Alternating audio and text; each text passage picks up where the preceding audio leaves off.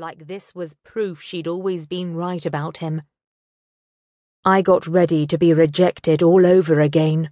I hadn't been expecting anything different. It wasn't even that big a deal.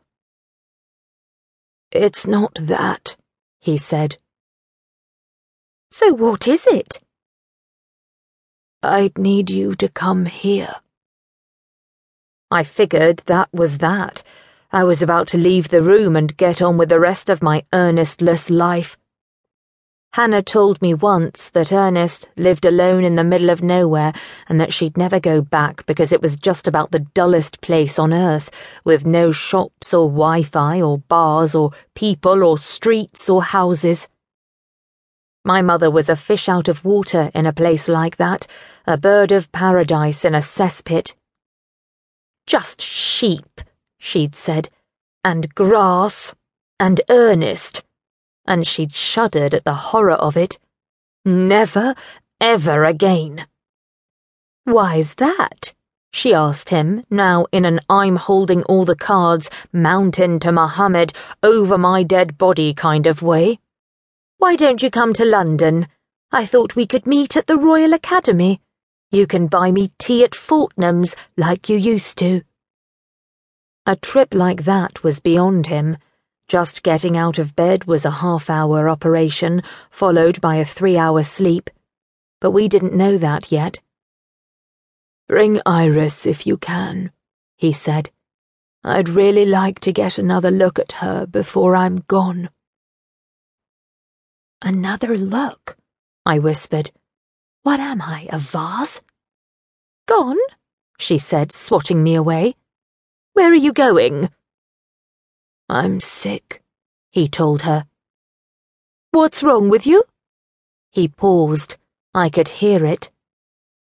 "Lung, liver, bone," he said.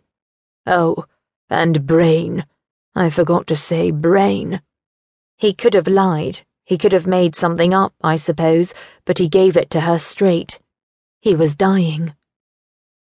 I felt the base of my stomach drop out just for a second, like it does on a roller coaster when you're at the top and about to tip over and it's too late to change your mind and go back. Thurston was always looking for that feeling. He said he went after it because he could never tell if it was the tail end of excitement or the beginning of remorse.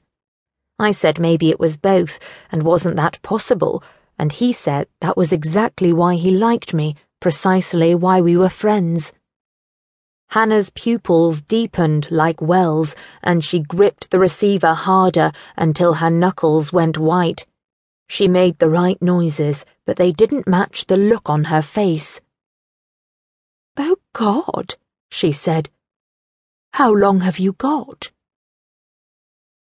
"Hard to tell," I heard Ernest say. "Weeks, if I'm lucky." "And how long have you known?" "Not nearly long enough." "And you're sure?" "I'm sure, Hannah," he said. "It's over. I'm out." I watched her wet her lips with the tip of her tongue like she could taste something sweet. Hannah saw me watching and turned away.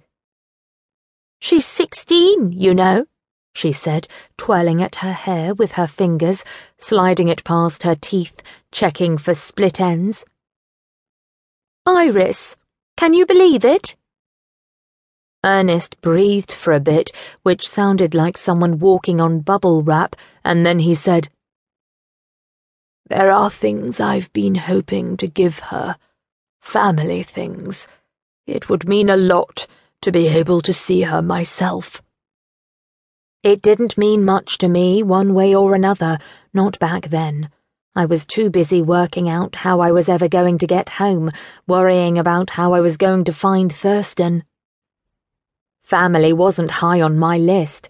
Blood is no thicker than water, not when you've been on the other side of the Atlantic Ocean for most of your life, not when the one person you care about is still over there and not talking to you, and you haven't had a chance to say sorry or goodbye. Hannah looked at me, all worked up and wide-eyed, but I just shrugged. "What things?" she said, too fast if you ask.